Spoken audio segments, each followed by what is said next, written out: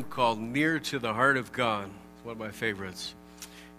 It's good to see Doris McLaughlin here this morning. She had her knee replaced a couple weeks ago. And it's the only reason she hates it when I talk about her. She doesn't like to be embarrassed. She brought her own footstool to church today. I thought that's the neatest thing. It's a great idea. None of you get that idea in your head, though. We already have enough sleepers in church, okay? So only if you have knee surgery can that be done. Titus chapter 3 is where we're headed this morning. Titus chapter 3. And last Sunday, I have to tell you, this auditorium seemed like a pretty serious place as we dealt with the first heart parasite, guilt. And unfortunately, it doesn't get any easier today as we look at anger. And we're beginning in Titus chapter 3. We'll read the first 7 verses. Put them in mind to be subject to principalities and powers, to obey magistrates, to be ready to every good work, to speak evil of no man, to be no brawlers, but gentle, showing all meekness unto all men. For we ourselves also were sometimes foolish, disobedient, deceived, serving divers lusts and pleasures, living in malice and envy, hateful and hating one another. But after that, the kindness and love of God, our Savior, toward man appeared, not by works of righteousness which we have done, but according to his mercy he saved us, by the washing of regeneration and renewing of the Holy Ghost, which he shed on us abundantly through Jesus Christ our Savior, that being justified by his grace, we should be made heirs according to the hope of eternal life. Today we're going to be talking about adding by subtraction once again, and minus anger plus forgiveness is the topic, and let's pray together. Father, we thank you for your goodness to us. We thank you for the fact that your grace has appeared, that the love of God through Jesus Christ can save us and can give us mercy. And I pray that you would help us to learn today truths from your word, that it would help us to be a people who love mercy for others and who love forgiveness. And we ask these things in Jesus' name. Amen. Would you listen as the Pastinas sing one of my favorite songs, In Christ Alone.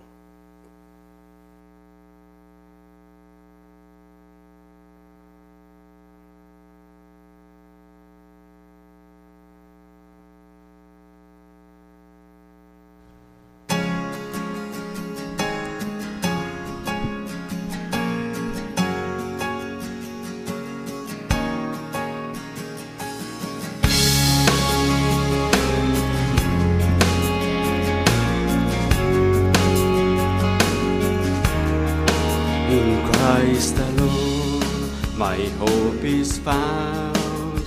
He is my light, my strength, my song. This cornerstone, this solid ground, firm through the fiercest drought and storm. What heights of love, what depths of peace, when fears are still, when striving cease. My comforter, my all in all, here in the love of Christ I stand. In Christ the Lord, who took on flesh, fullness of God in helpless babe. His gift of love and righteousness, scorned by the ones he came to save. Till on that cross, as Jesus died, the wrath of God was satisfied. For every sin on him was laid. Here in the death of Christ I live.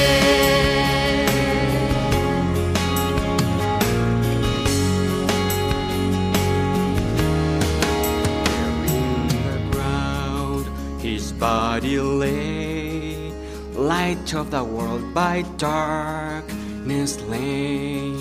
Then bursting forth in glorious day, up from the grave he rose again.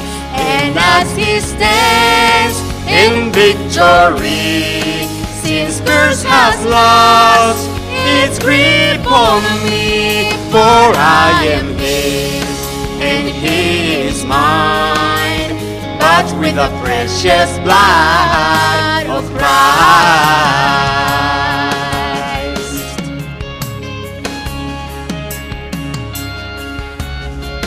No guilt in life, no fear in death. This is the power of Christ in me. From life's first cry to final breath, Jesus commands my destiny. No power of hell, nor scheme of man can ever pluck me from his hand till he returns or calls me home. Here in the power of Christ I'll stand.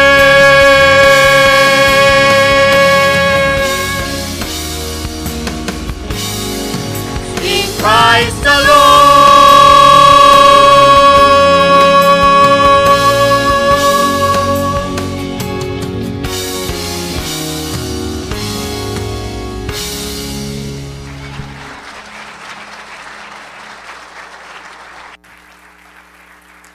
Yeah, amen. They faked you out, didn't they? All glory to God. You know, at Centennial, when we clap after a special or after somebody plays the piano, we're not clapping for the individual. We're clapping as glory to God. Praise God, from whom all blessings flow. I don't know if you're like me and you've ever hit your thumb with a hammer. How many of you have actually ever done that before? Or sliced your finger open while you were cooking? Yes. And had blood mingled with tomatoes. Just being real here. You ever, when something possibly in one of those events may have slipped out of your mouth, and you said, I don't know where that came from. That's not like me.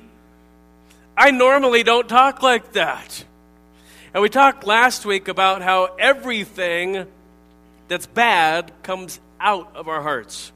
It doesn't go into our body, it comes out of our hearts. And I quoted Pastor Andy Stanley from Georgia last Sunday on a quote on guilt that I really like. Here's what he says. Guilt says, I owe you. A debt is created in the heart that can only be removed through authentic confession. And we described what that is. It's not just confessing it to God. He already knows about it. It's talking to the people we've actually wounded, that we've actually hurt, that we've actually offended. And you might remember that we talked about the difference between continuously taking care of the fruit that falls on the ground versus taking care of the tree that's dropping all the fruit. And it's the same way today. We deal with the fruits of anger in our lives all the time. Words that are said, looks that are given, things that are spoken, frustration in our hearts. And we think, oh, if I could only get rid of that frustration. If I could only not hate that person anymore. If I could only not feel that way or not say that thing. But those are just the fruits. The tree's still in there. And so today we want to deal with the tree. Because out of these tree-like parasites that invade our hearts, anger is the most obvious, and it's perhaps the most dangerous one. We read in the text today that Paul shared with Timothy what the natural man is like before he meets Christ, before he understands God's mercy on his behalf. And look back at it, if you would, Titus chapter 3, just show you kind of what we're talking about here in verse number 3. For we ourselves were sometimes foolish. Does that statement describe any of you? Where sometimes we were foolish. I know it describes me. sometimes disobedient. How many of you parents would attest that that's a true statement? Okay. Sometimes deceived. Ever been tricked by somebody? You thought that they were the nicest person on earth, and then they took your money. You thought that he was the best salesman on the lot, and your car turned out to be a lemon. And apologies to all car salesmen here in the audience today. Serving divers lust. So doing something or thinking something just because I feel like it, and pleasures. But then at the end of the verse, living in malice. That's quite a phrase. Living in malice. I mean, what does that even mean? We're going to talk about in a while, it means living in constant anger. Living as an angry person. Proverbs calls him the angry man. Living in malice and envy. Hateful. And hating one another. Now that's what the natural man is like. But once we meet Christ and we understand God's mercy on our behalf, things are supposed to change. Human flesh has a natural propensity to anger, to malice, to hatred. Those are words that are used in the Bible. But that is certainly not God's plan. He wants us, look back up at verse 2.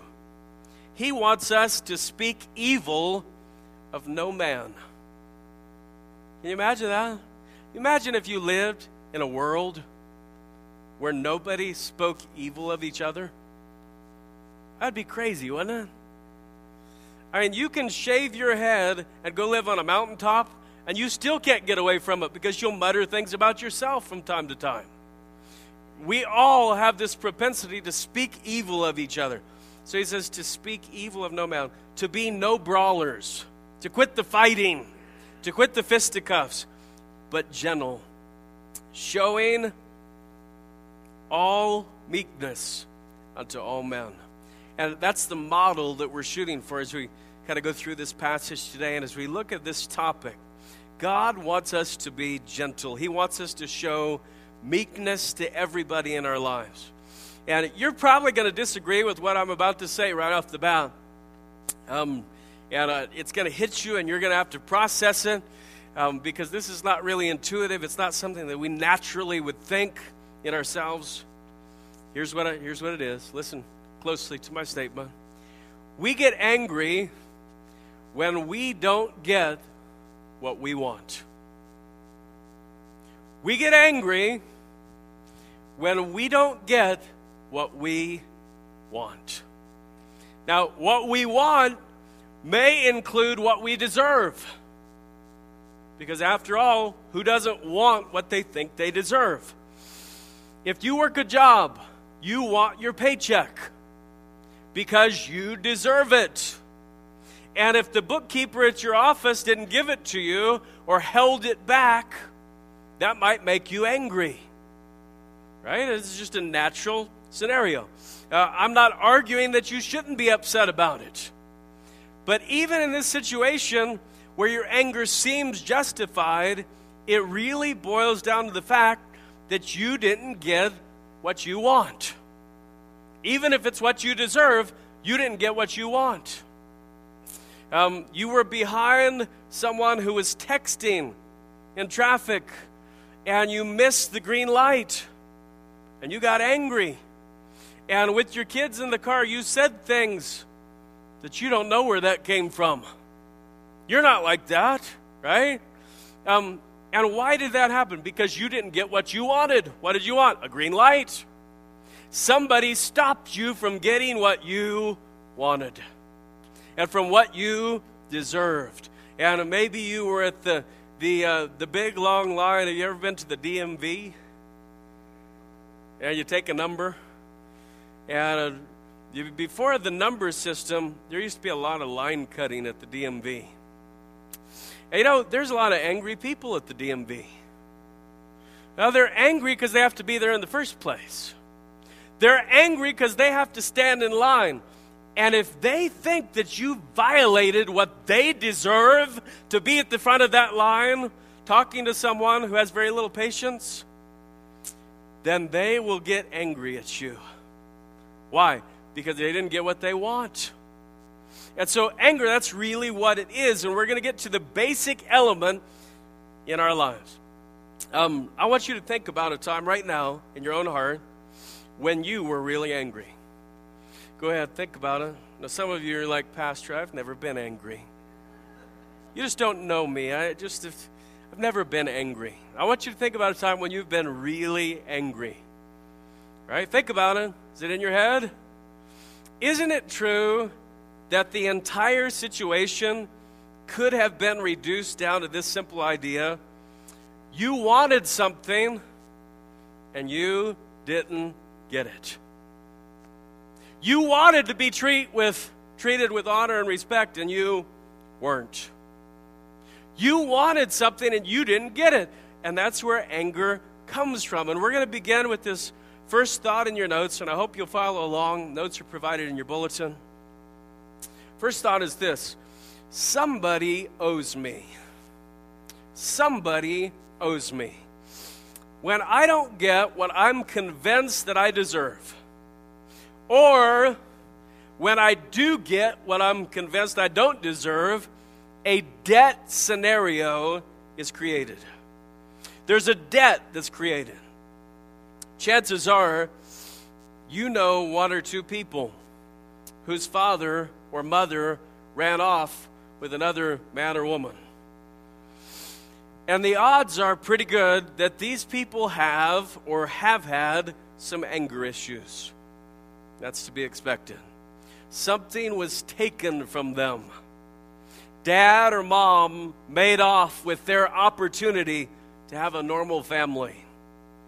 Dad or mom stole the family unit. And so dad or mom may have the tree of guilt growing in their hearts because they feel like they owe the kids or they owe the spouse. We talked about guilt last week. But the rest of the family may have the tree of anger shooting up in their hearts because they feel like he owes them or she owes them. And a kid who's coming out of that situation has every right to be angry. Somebody owes them. Let's say it's the dad. In this case, it's their dad. But what if dad convinces the kids that he had to leave because their mom never blah, blah, blah, blah, blah, or she always blah, blah, blah, blah, blah? Well, then mom owes them too. So dad owes them, mom owes them, and you show me an angry person, and I'll show you a hurt person. Show me an angry person, and I'll show you a hurt person. And I guarantee you that person is hurt because something has been taken. Somebody owes them something. At the very least, an apology. Have you ever thought that? He or she owes me an apology. I'm not getting up off this couch until I get an apology. You owe me an apology. What is an apology? It's words.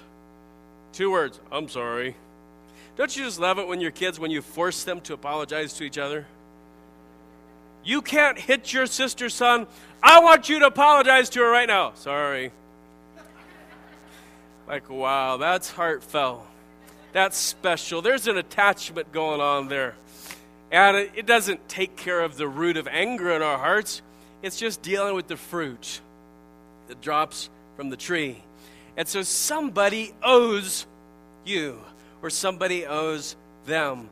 And we all know people whose anger could be expressed with things like this. You took my reputation. You stole my family. You took the best years of my life.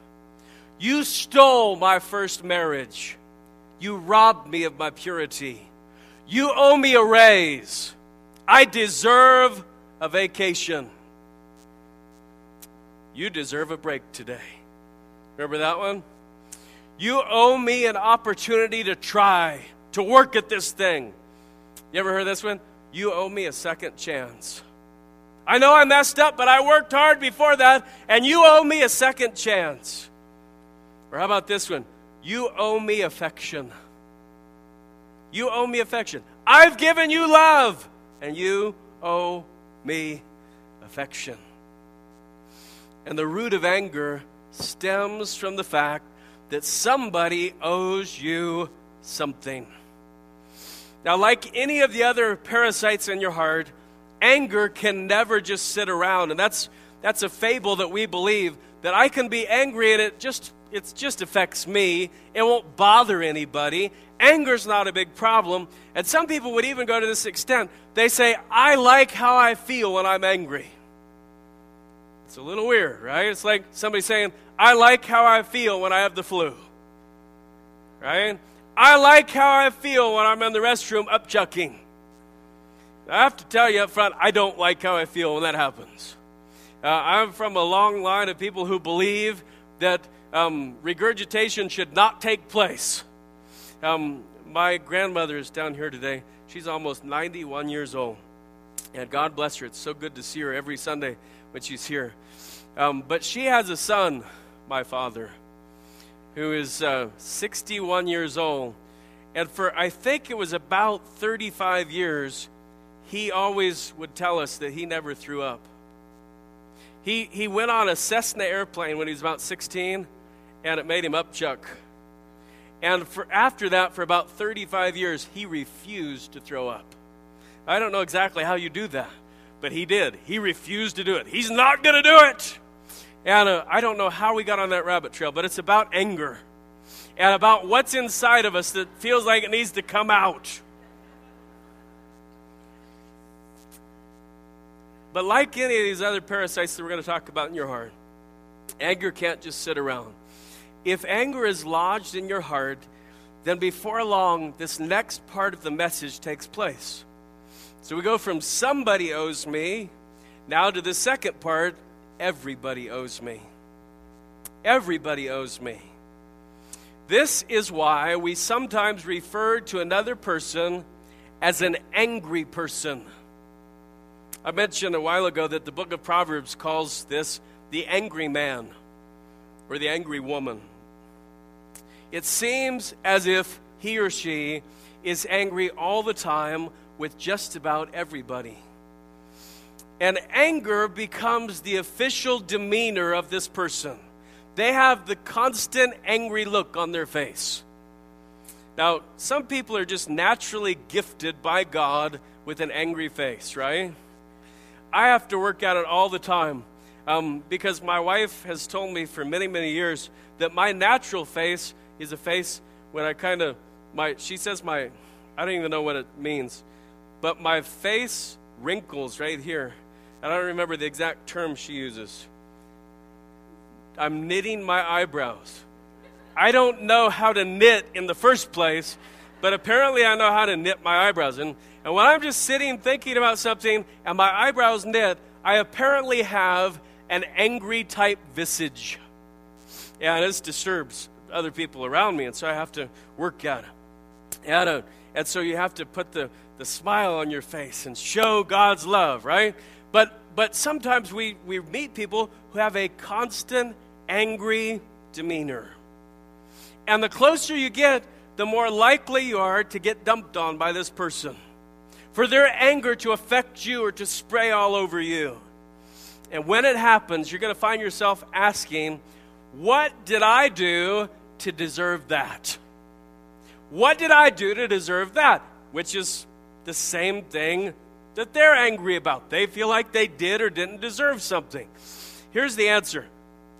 You didn't let them have their way. You didn't let them have their way. Do you know that's all it takes? Have you ever tried to make an angry baby happy? If you didn't let them have their way and you have no idea what their way even is, then they're going to yell and scream at you. And you could come in the middle of the night and go through the checklist. Clean diaper, check. Food in the belly, check. Is the baby teething? Nope. And yet the baby's still screaming. Why are they angry? We don't really know. We haven't ever come up with the exact idea of why that takes place. And that's how it is with angry people. We don't know, but we just know that nothing pleases them. Even if you let them have their way, you're still going to mess it up somehow. See, extremely angry people have already decided that you won't get it right before you even try. They've already decided ahead of time, you won't get it right before you even try.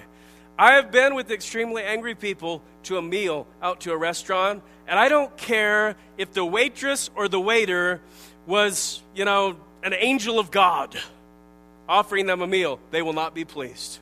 There will be something wrong with that waitress or waiter. The waitress or waiter cannot get it right. It's impossible because this is an angry person we're dealing with. And they're angry at everybody, and it comes out. They can't let you get it right. Here's why. Otherwise, they would lose their excuse to stay angry. If they let you get it right, they lose their excuse to stay angry. And so this truly is a sick person, right? But the anger is a heart disease. And people with anger growing in their hearts are sick. And sick people act sick.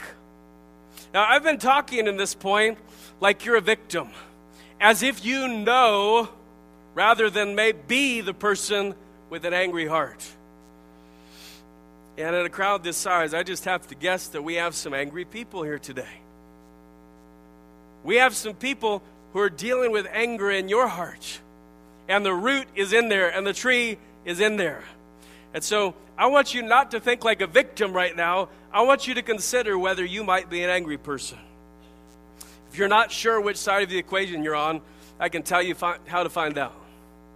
Just sit down with the people who are closest to you and ask them if you're an angry person. Whoa. Hold up there, Pastor. I already told you I'm not an angry person. How dare you tell me to do that? I'm not an angry person.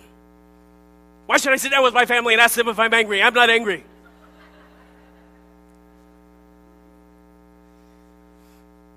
Right. I get it. I know. But maybe you should just ask and listen to the answers.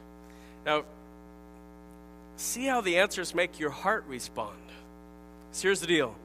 When our hearts get stirred, that's when we become most aware of what they contain. When our heart gets stirred, that's when we find out what's in there. And if your family and your friends are afraid to even answer the question, seriously, if they're afraid to even answer the question, you might have an anger tree in your heart. If you feel compelled to interrupt them or defend yourself or explain yourself, you might have an anger tree in your heart. If you find yourself wanting to run away or find yourself getting angry at your friend for answering a question that you asked, yep, you more than likely have anger lodged inside of your heart. And knowing that is a wonderful thing. It's like we talked about last week. Once you find out that guilt is the parasite that's in your heart, that is an amazing breakthrough. Because now God can work on that. But if I won't ever admit that I'm a person with an anger problem, guess how well God can deal with my anger problem? He can't. Because I keep coming to God and saying, God, I'm not angry. I don't have anger in my heart.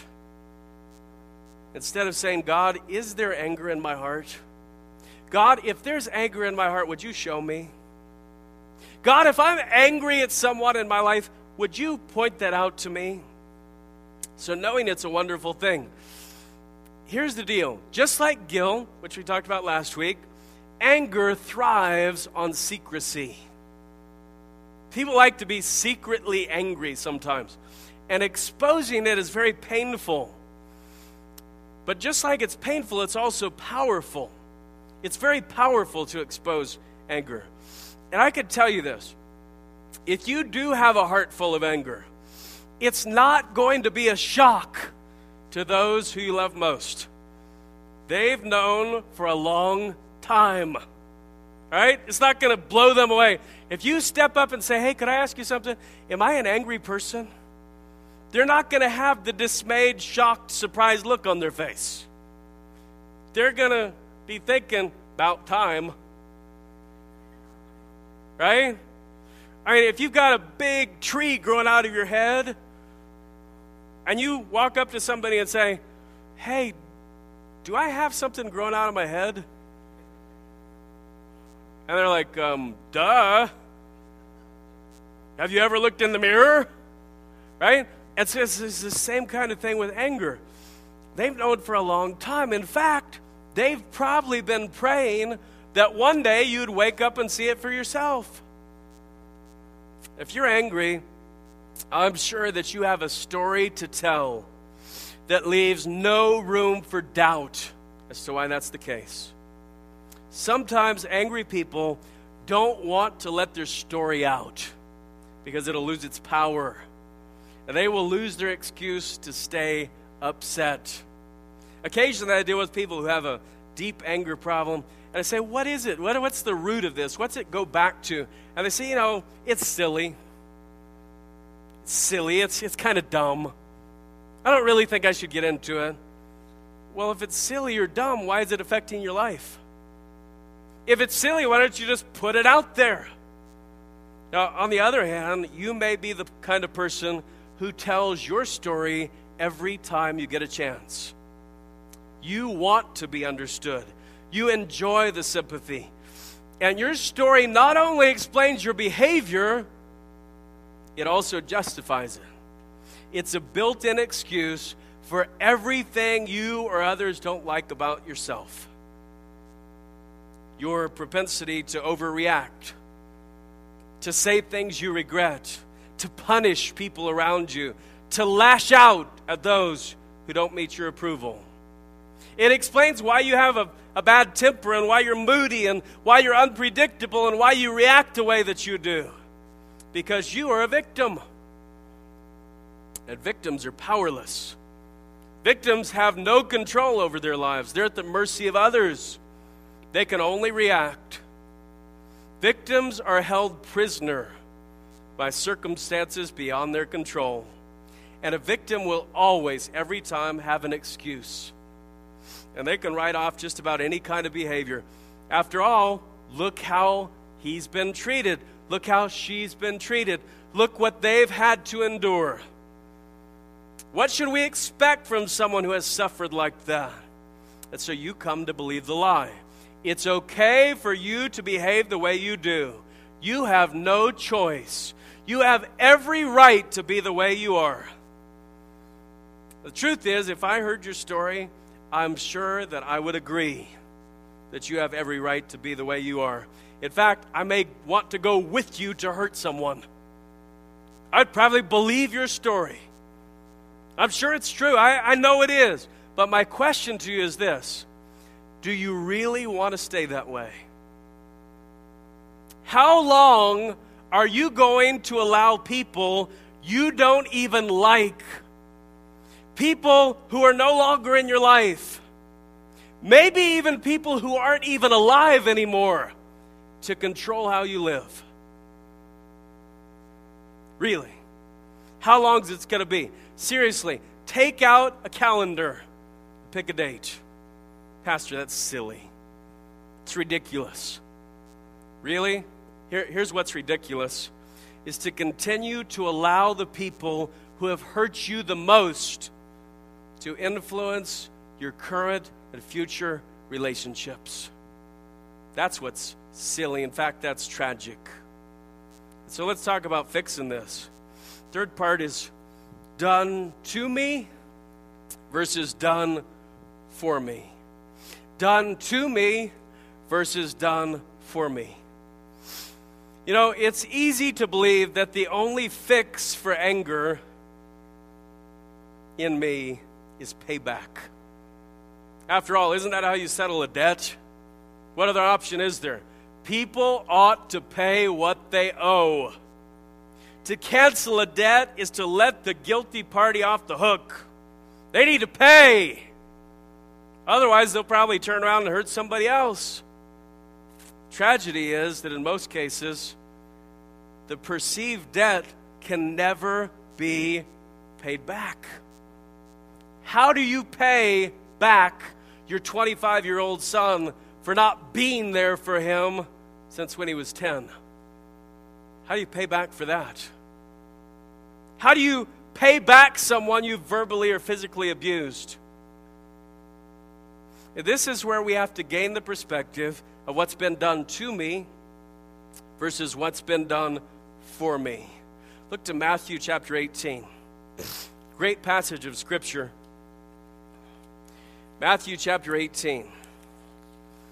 In this passage, the disciple Peter, who always had a knack for getting himself into trouble, got himself into trouble. And he came to Jesus, and here's what he did. He took a stab at guessing just how far forgiveness should go. I want you to look at it. Verse 21, Matthew 18. Then came Peter to him and said, Lord, how oft shall my brother sin against me, and I forgive him? Till 7 times? Jesus saith unto him, and I kind of see, or I have to read between the lines here, I kind of think Jesus may have chuckled a little on this one. Jesus said unto him, I say not unto thee until 7 times, but until 70 times 7. See, here's the deal. Like us, Peter assumed that forgiveness is for the benefit of the offender. Forgiveness is for the person who did the thing wrong. Forgiveness is for the person who hurt somebody else. That's what Peter assumed, and that's what we assume too. And then Jesus gives this striking parable, and he blows the whole concept out of the water. And if you've ever read this parable before, it really is mind-numbing. Look at it, verse 23. Therefore is the kingdom of heaven likened unto a certain king, which would take account of his servants. And when he had begun to reckon, one was brought unto him which owed him 10,000 talents, which theologians figure to be millions of dollars in value. But for as much as he had not to pay, his Lord commanded him to be sold, and his wife and children, and all that he had, in payment to be made. The servant therefore fell down and worshipped him. He was afraid of the consequences. And he worshipped him, and he said, Lord, have patience with me, and I will pay thee all. Then the Lord of that servant was moved with compassion, and loosed him, and forgave him the debt. Erased the debt. But the same servant went out and found one of his fellow servants, which owed him 100 pence. Couple bucks. And laid his hands on him and took him by the throat, saying, Pay me that thou owest. And his fellow servant fell down at his feet and besought him, saying, Have patience with me, and I will pay thee all. And he would not. And Jesus gives this parable that just really strikes a chord with us. Instead of considering what had been done for him, this worthless servant could only see what had been done to him. He couldn't understand that millions had been forgiven him. He knew that somebody owed him a couple bucks. You understand the difference here? He was looking at what had been done to him instead of what had been done for him. That's what the parable is all about. And that's exactly what we do when we allow anger to stay lodged in our hearts. And the warning that Jesus gives at the end of this, oh my goodness, look at verse 35. So likewise shall my heavenly Father do also unto you, if ye from your hearts forgive not every one his brother their trespasses. Now, the warning of Jesus here is incredibly clear. Here's what it is. Forgive every time. Forgive every time. Now, the only way that's possible is to be, like the Bible says in Ephesians 4, tender-hearted, forgiving one another, even as God, for Christ's sake, has forgiven you. It's the only way to do it. Only in view of the cross can it be done. See, in the shadow of my hurt, forgiveness seems like a decision to reward my enemy. In the shadow of what they did to me and how I was hurt and how I was wounded and how I was offended, it seems to me like that if I forgive them, I'm saying what they did was right. That's the shadow of my hurt. But in the shadow of the cross, you know what forgiveness is? Forgiveness is just a gift from one undeserving soul to another undeserving soul. In the shadow of the cross, I understand that I owe much more than I could ever pay. In the shadow of the cross, I see that my sins are so great that there's nothing I could do to ever pay them.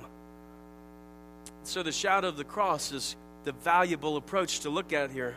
Jesus' message to us is this: if we hold out waiting to be paid back for the wrongs that have been done to us, we will be the ones to pay. But if we cancel the debts owed to us, we'll be set free. See, forgiveness is for the benefit of the offended. We think it's the other way. Peter thought it was the other way. Forgiveness is for the benefit of the offended, so that I don't get a tree of anger and bitterness and malice and hatred growing inside of my heart.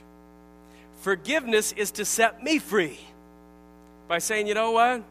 You did something wrong to me, but I did much worse to Christ. My sin nailed him to the tree. And in the view of the cross, I can forgive like this.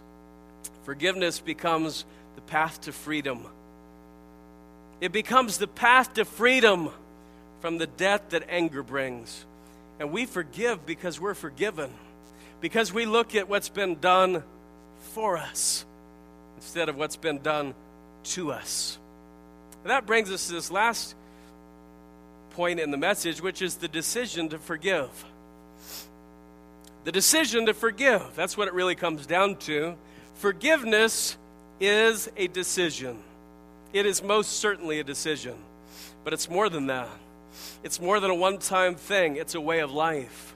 It's a gift we are to be constantly giving because Christ gave it to us.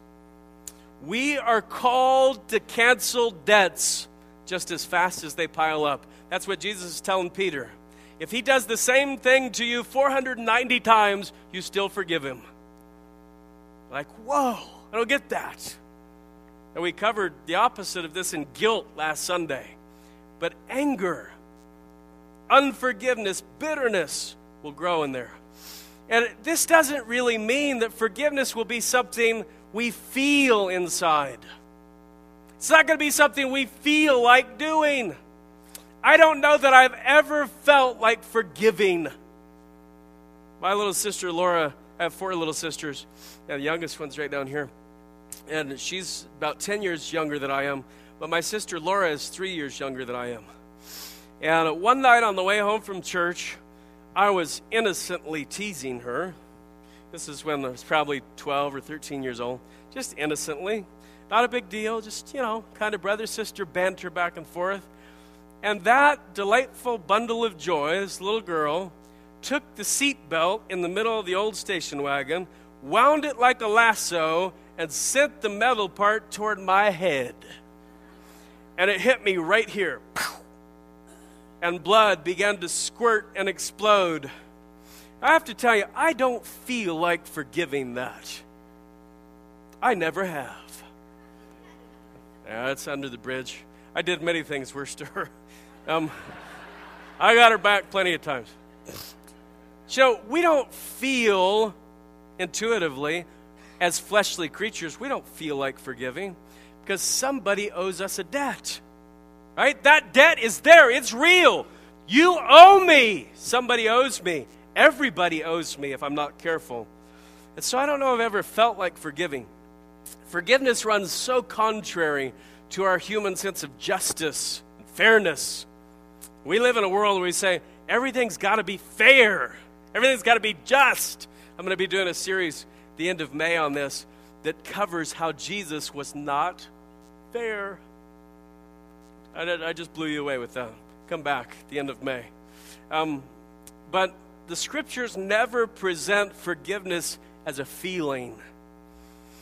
It's a gift that we decide to give in spite of how we feel. And so I'm going to give you at the bottom of your notes today 4 parts of this that I think could be so beneficial to you. Even if you sense that there's a tiny root of anger in you, or if you sense there's a big tree in you, or if you do sit down and ask people, do I appear to be an angry person? And they'll hem-haw around, well, you know, didn't want to. These are things you can do. First one is this: identify who you're angry with. Identify who you're angry with. And I know that's not proper grammar, but I want you to get the point. It might seem silly to do this, but it's very important. Make a list of the people who have mistreated you. Make a list by name. Make a list of the people who have taken advantage of you. And don't assume you've forgiven someone just because you've put it behind you. Something we say quite often. Ask in your heart questions like this: who do you hope to never see again in your life? Right? Would that indicate somebody that you're having a problem with forgiveness about? Who do you hope you never again see in your life? I will not get into death wishes here. But who do you find yourself having imaginary conversations with? Right? You're driving down the road and all of a sudden you find yourself talking to this person who you haven't seen for 15 years, and it doesn't seem strange to you? You don't think there may be an anger problem? Who do you find yourself having imaginary conversations with? Who would you like to pay back if you thought you could get away with it? Who do you desire to see fail?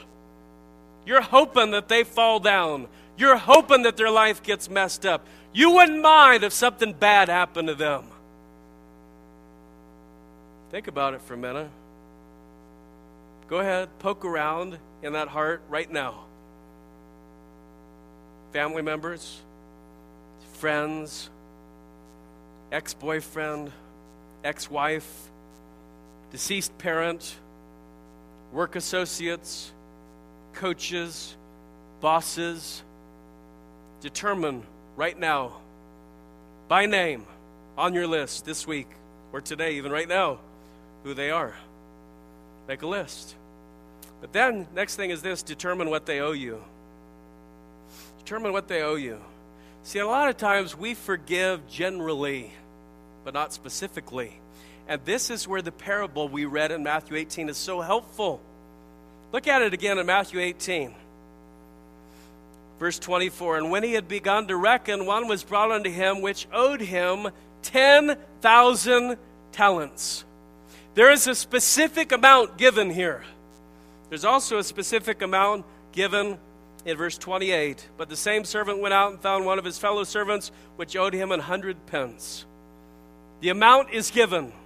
Just as the king forgave the specific amount owed him by the servant, we have to determine exactly what is owed to us by those who have hurt us.